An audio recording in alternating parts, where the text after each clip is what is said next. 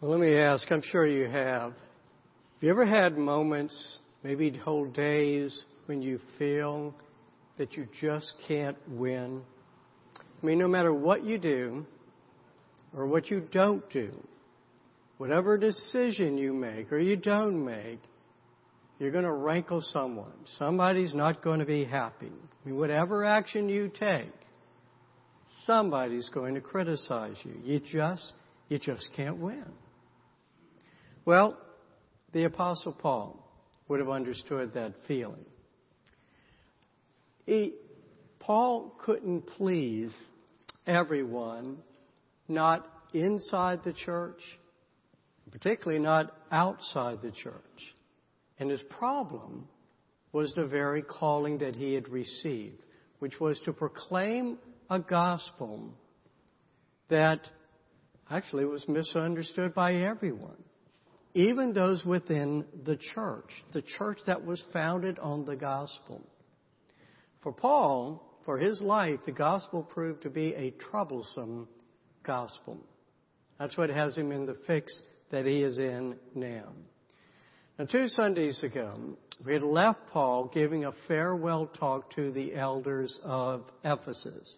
And he had noted then to those elders that he's not going to be seeing them again. And he even says this: the Holy Spirit testifies to me in every city that imprisonment and afflictions await me. And he's talking about awaiting him in Jerusalem as he's traveling along. So he next goes to Tyre. And there, the believers there say, we're told that through the Spirit, the Holy Spirit is telling them. They were telling Paul, do not go to Jerusalem. He gets closer. He gets to Caesarea. There a prophet prophesies to him. Thus says the Holy Spirit, this is how the Jews at Jerusalem will bind the man. And he's got his hands bound about what will happen in Jerusalem. They're going to own, he had taken Paul's belt, and he says they're going to bind the owner of this belt. But Paul, even though he's received these warnings, he does not turn away. And he gives a reason why he doesn't turn away. He says the same Spirit who's been delivering these warnings about what's going to happen in Jerusalem, well, it's the same Holy Spirit who, he says, this is the Spirit that constrains or compels him to actually go to Jerusalem. I mean, he just can't seem to win here. He's got the Holy Spirit saying, you've got to go to Jerusalem. He's got people who have been moved by the Holy Spirit saying, you better watch out if you go to Jerusalem.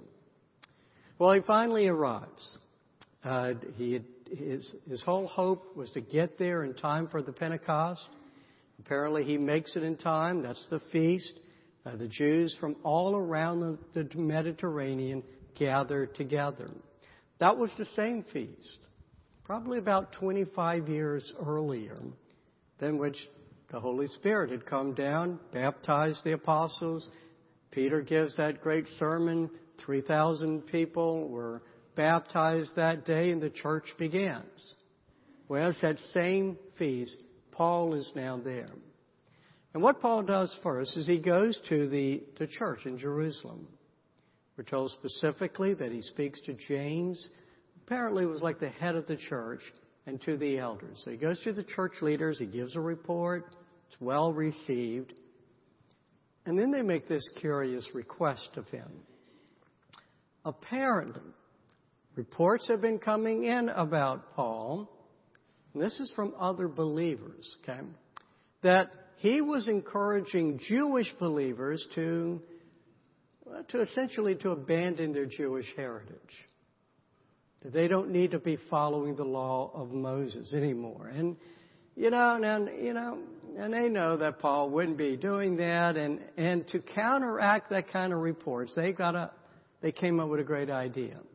They want Paul to join 3 other men who were fulfilling their vows. They were called Nazirite vows. And they wanted Paul to go with them to the temple. In fact, he was even going to pay all the expenses and take them and make the sacrifices necessary. Well, Paul agrees.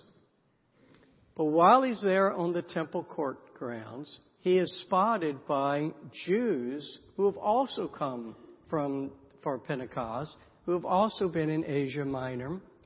And they had seen Paul earlier in the city, and with him was one of his Gentile converts, whom they evidently had recognized. And they've kind of put two and two together, and they falsely accuse him of bringing this Gentile into the court of the temple that's reserved only for the Jews. Indeed, it was at pain of death for a Gentile to go into that court. So similar to the Jewish believers in the Jerusalem church, they are accusing Paul of preaching against following the law of Moses. Now, this public slander, it leads to mob violence. They begin to beat him. They're trying to kill him.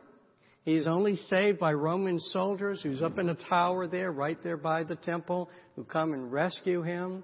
They literally have to carry him up the stairs back into that tower. And that's when Paul says, wait a moment. Give me a chance to talk to the crowd.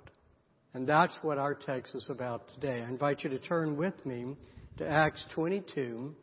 And we're going to be looking at the speech that he gives to this crowd that wanted to kill him. This is Acts 22, 1 through 22. Brothers and fathers, hear the defense that I now make before you. And when they heard that he was addressing them in the Hebrew language, they became even more quiet. And he said, I am a Jew, born in Tarsus in Cilicia, but brought up in this city, educated at the feet of Gamaliel, according to the strict manner of law of our fathers, being zealous for God, as all of you are this day.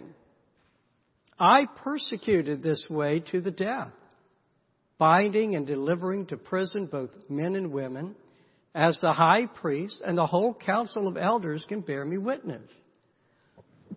From them I received letters to the brothers, and I journeyed toward Damascus to take those also who were there and bring them in bonds to Jerusalem to be punished. So what Paul is starting out doing, he's presenting his credentials. Like he is not some unknown kook who just kind of appeared on the scene. He grew up in Jerusalem. He was taught by the great teacher of that day, Gamaliel. No one had better credentials than he of being a strict, law-abiding Jew. As he would write later to the Philippians in chapter 3:5, he was a Hebrew of Hebrews as to the law of Pharisee. No one kept the law more strictly. No one was more passionate for the law of Moses than he. And by the way, the high priest, the Sanhedrin, they have to testify to this. They have to testify that I was their point man for persecuting, he calls it this way, the church. Indeed, he so zealously acted on their orders, he even went out of Jerusalem. He was heading to Damascus to find the believers there and bring them back to punish them. Okay. And this is a good beginning. He's got their attention. He's given them his credentials. And the crowd is listening. Let's pick it back up in verse 6. As I was on my way and drew near to Damascus, about noon, a great light from heaven suddenly shone around me. And I fell to the ground and heard a voice saying to me, Saul, Saul, why are you persecuting me? I answered, who are you, Lord? And he said to me, I am Jesus of Nazareth, whom you are persecuting. Now those who were with me saw the light, but did not understand the voice of the one who was speaking to me. And I said, what shall I do, Lord? And the Lord said to me, rise and go into Damascus, and there you will be told all that is appointed for you to do. And since I could not see because of the brightness of that light, I was led by the hand by those who were with me and came into Damascus. So Paul presents the original Damascus Road experience. Now the means, we've got to understand this, the means by which he turned, as he's giving an account, from his persecuting zeal to be actually becoming a member of the way, this is very critical for his particular hearers to know. It's very important for them to be able to accept the change that took place in him. So Paul is saying, look, that he was not converted by clever argument or any kind of tactics used against him, but that he had received a vision from Jesus. Later on, Paul would write to the Corinthians, and he noted then that for Jews to believe that a teacher and that teachings are particularly from God, they need a sign, miraculous sign. Well, Paul is presenting the miraculous sign of heaven that he had received. Now, the crowd is intrigued. They're still quiet. They're still listening to him. Let's pick back up in verse 12. And one Ananias, a devout man according to the law, well spoken of by all the Jews who lived there, came to me and standing by me said to me, Brother Saul, receive your sight. And at that very hour I received my sight and saw him. And he said, the God of our fathers appointed you to know his will, to see the righteous one, and to hear a voice from his mouth. For you will be a witness for him to everyone of what you have seen and heard. And now why do you wait? Rise and be baptized and wash away your sins, calling on his name. Now again, Paul is using just the right terms, the right phrases. He refers to Ananias as a devout man according to the law. He is well spoken of by all the Jews there in Damascus. So what Paul is presenting here is that here he is, Paul, a faithful Jew, is visited by another faithful Jew. And listen, far from abandoning his Jewish faith, Paul receives a commission from whom? The God of our fathers, the God of Abraham, Isaac, and Jacob. That's who he's receiving his commission from. And indeed, he is to be all the more zealous in being a witness for the one whom the law of Moses points to. And to whom? The righteous one. Now, where does that term come from? Well, it comes from Isaiah 53. That's the chapter about the suffering servant.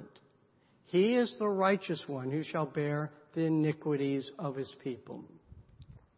And so this reference to Jesus as the righteous one, as the Messiah, it had to strike some kind of chord with the crowd. I mean, even if they had not become followers, probably what had happened is they knew friends who had. James had told Paul that many thousands among the Jews had become believers. By the way, the other person who used this term, the righteous one, was Peter, when he gave that sermon at Pentecost. So, who Paul follows and what he proclaims was tolerated to a degree in Jerusalem. I mean, there had been an initial wave of persecution, but that was more than 2 decades ago. And that probably had died out many years before. So maybe a growing number in the crowd are thinking, well, maybe we've been a little bit too hasty here. Okay. Now Paul continues. Now what he's done, he's given his credentials. He's kind of given his testimony, what happened to him. He's given his calling, why he had this calling that he does. Now he's going to explain a little bit more about what this mission is to be. In verse 17. When I had returned to Jerusalem, and he's talking about now right after the Damascus experience, and was praying in the temple, I fell into a trance and saw him, that is Jesus, saying to me, make haste and get out of Jerusalem quickly, because they will not accept your testimony about me. And I said, Lord, they themselves know that in one synagogue after another I imprisoned and beat those who believed in you. And when the blood of Stephen, your witness, was being shed, I myself was standing by and approving and watching over the garments of those who killed him. And he said to me, go, for I will send you far away to the Gentiles. Up to this word they listened to him. Then they raised their voices and said, away with such a fellow from the earth, for he should not be allowed to live. Gentiles. That's where he made his mistake. Paul, you had to say that word, Gentiles. I mean, up till now, his speech was perfect. I mean, he's hitting all the right buttons. He's speaking the language of people literally, speaking Hebrew, and he's speaking figuratively. He's using all the word associations that they would understand and be in tune with. And then he uses that despised word, Gentiles. All the accusations flash back in their minds. I mean, is Paul not owning up to the charge that he befriends Gentiles?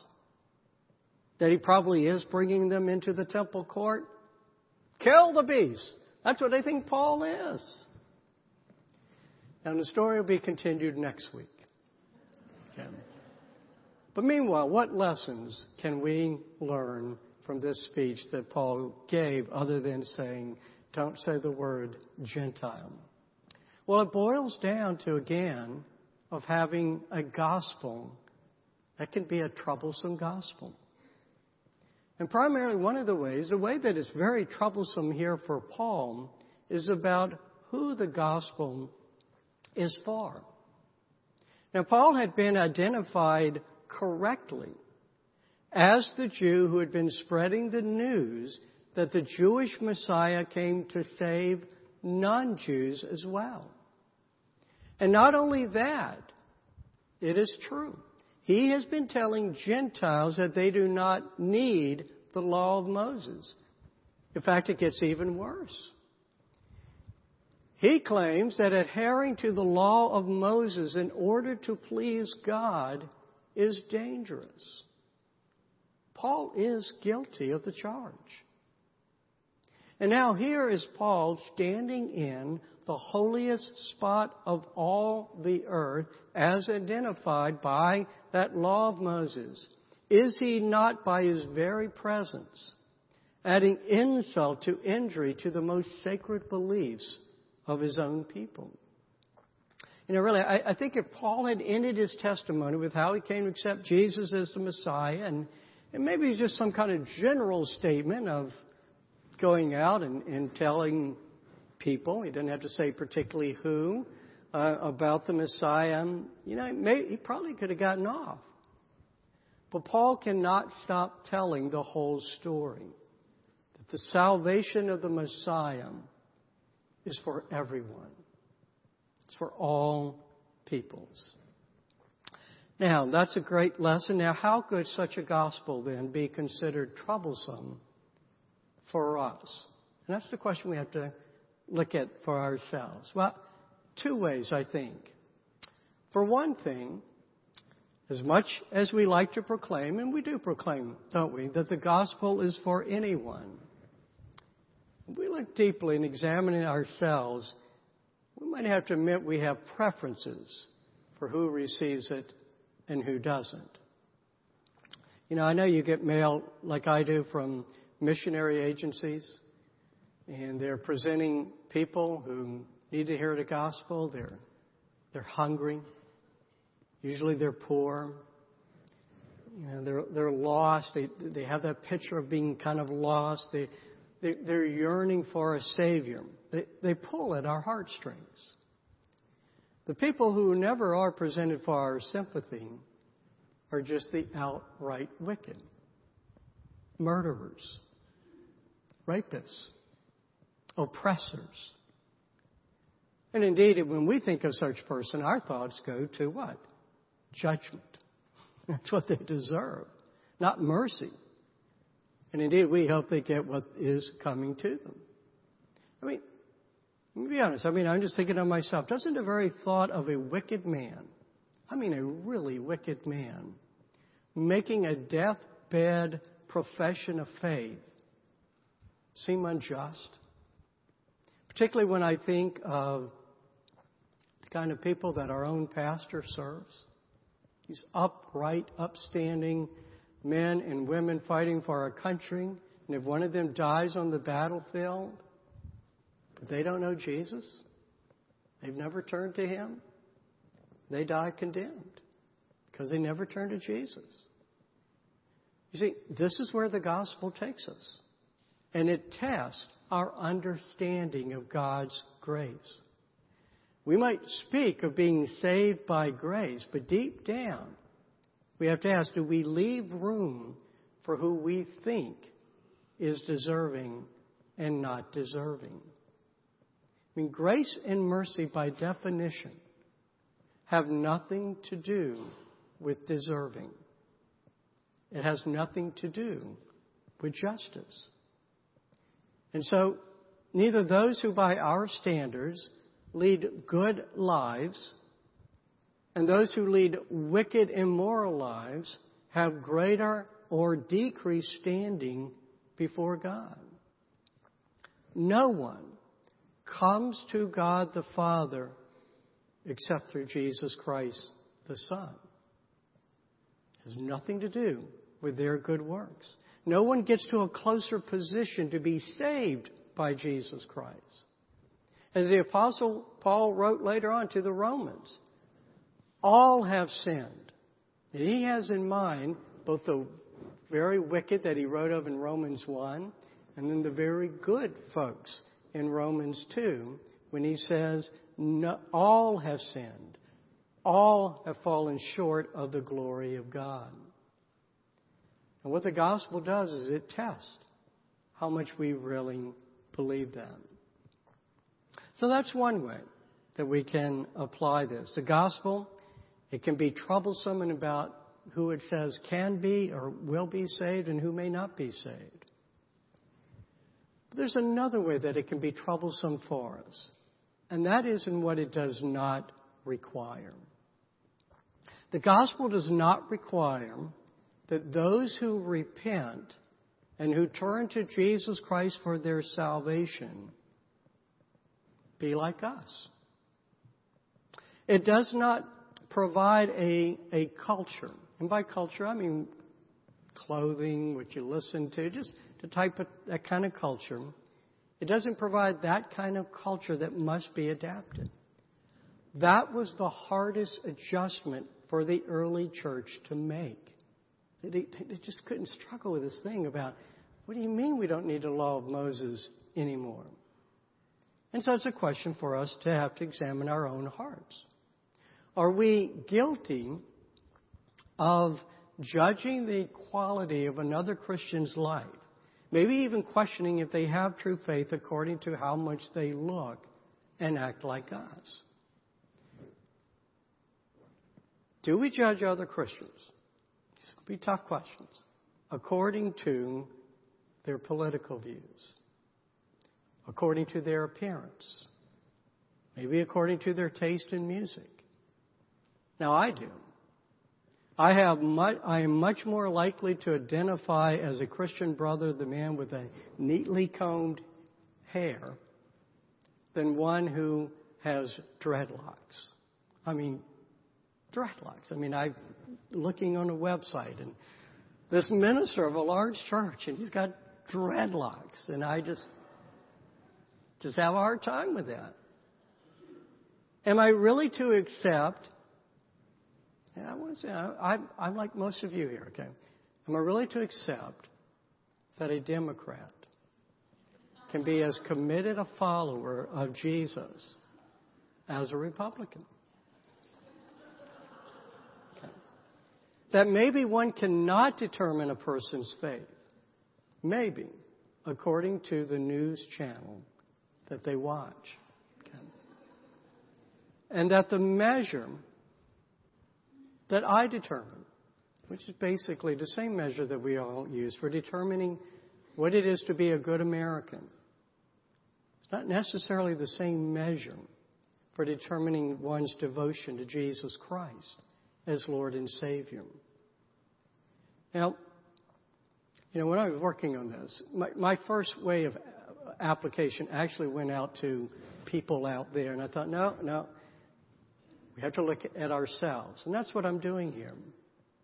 Now, see, Paul got into trouble, not only outside the church, but within the church, because he truly understood that in the gospel, there is no Jew nor Greek.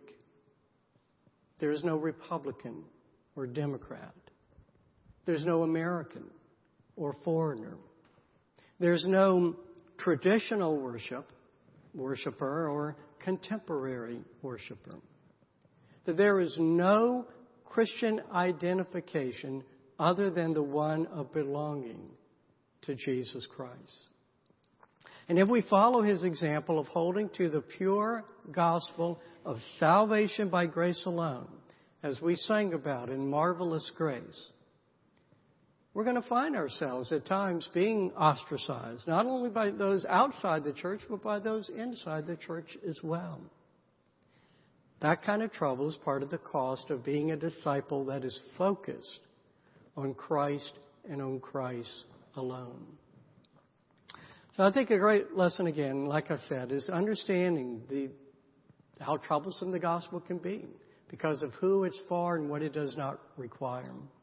Believing the gospel, following that gospel, proclaiming it can be troublesome. And so all the more we ought to give thanks to God for someone like the Apostle Paul, who traveled steadfastly to Jerusalem, knowing what trouble lay ahead of him. And he did so because he knew the value of the gospel that he professed and proclaimed. But we know of another man, don't we, who earlier had traveled steadfastly to Jerusalem. Not to proclaim the gospel, but to make the gospel happen. And he too knew of that persecution that awaited him. Indeed, he knew of the death that awaited him. And it was a death that had to take place if he were to save men and women from every tribe, every nation, from every walk of life. If he were to save persons who were of the finest in character and those who had sunk to the lowest of character. Jesus of Nazareth. This Jesus the Messiah came. He did come to his own people, the Jews. And he came to everyone else. And he came not to be accepted by them, but actually to be killed by them, so that he might save his enemies. There was one enemy that was so obsessed by his hatred of Jesus and his followers that he personally led the efforts to arrest and to kill Jesus' followers. He would identify himself later years as a blasphemer, persecutor, and insolent opponent. This is how Paul described himself, as one who received not due judgment, but undue mercy. And many more would be saved by Jesus' work on the cross, not because they gave up their cultural identity, but because they found their own common identity of being a disciple of Jesus Christ. Jesus can and will save anyone, including any of us here.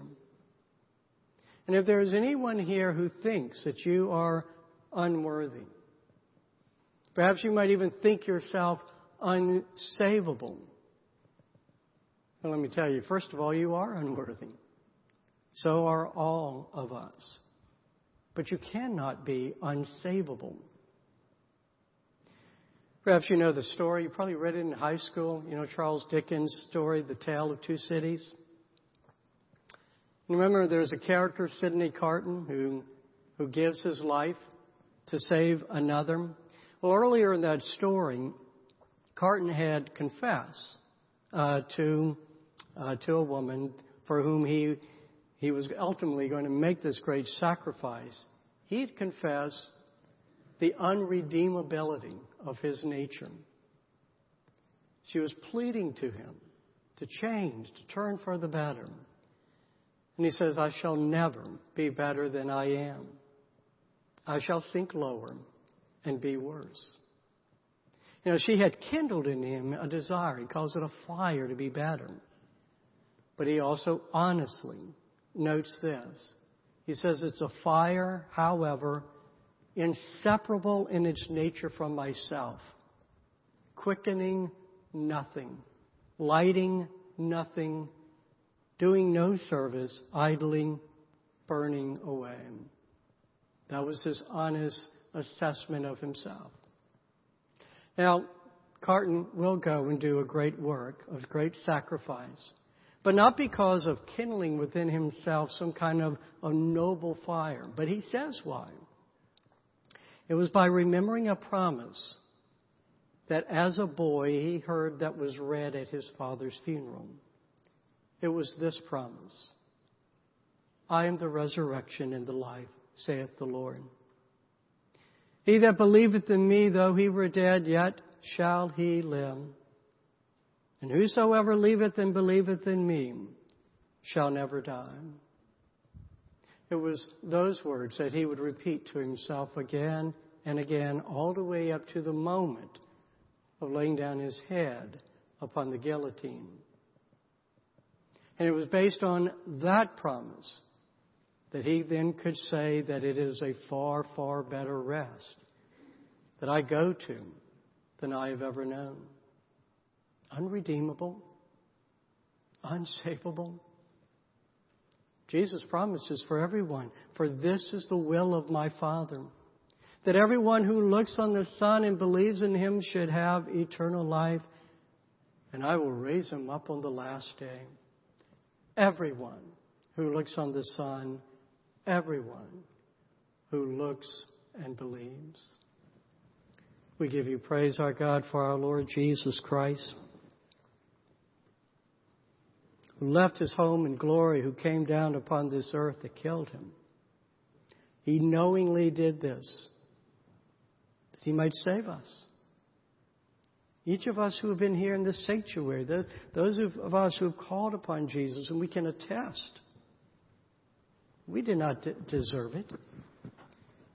We know our own hearts. We know that even now we're in wonder that you would still save us. Father, I pray for anyone here who may still wonder, are they redeemable? Are they savable?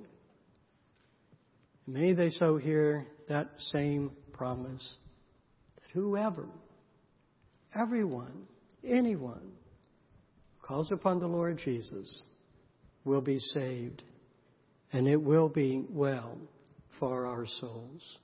In Christ's name, amen.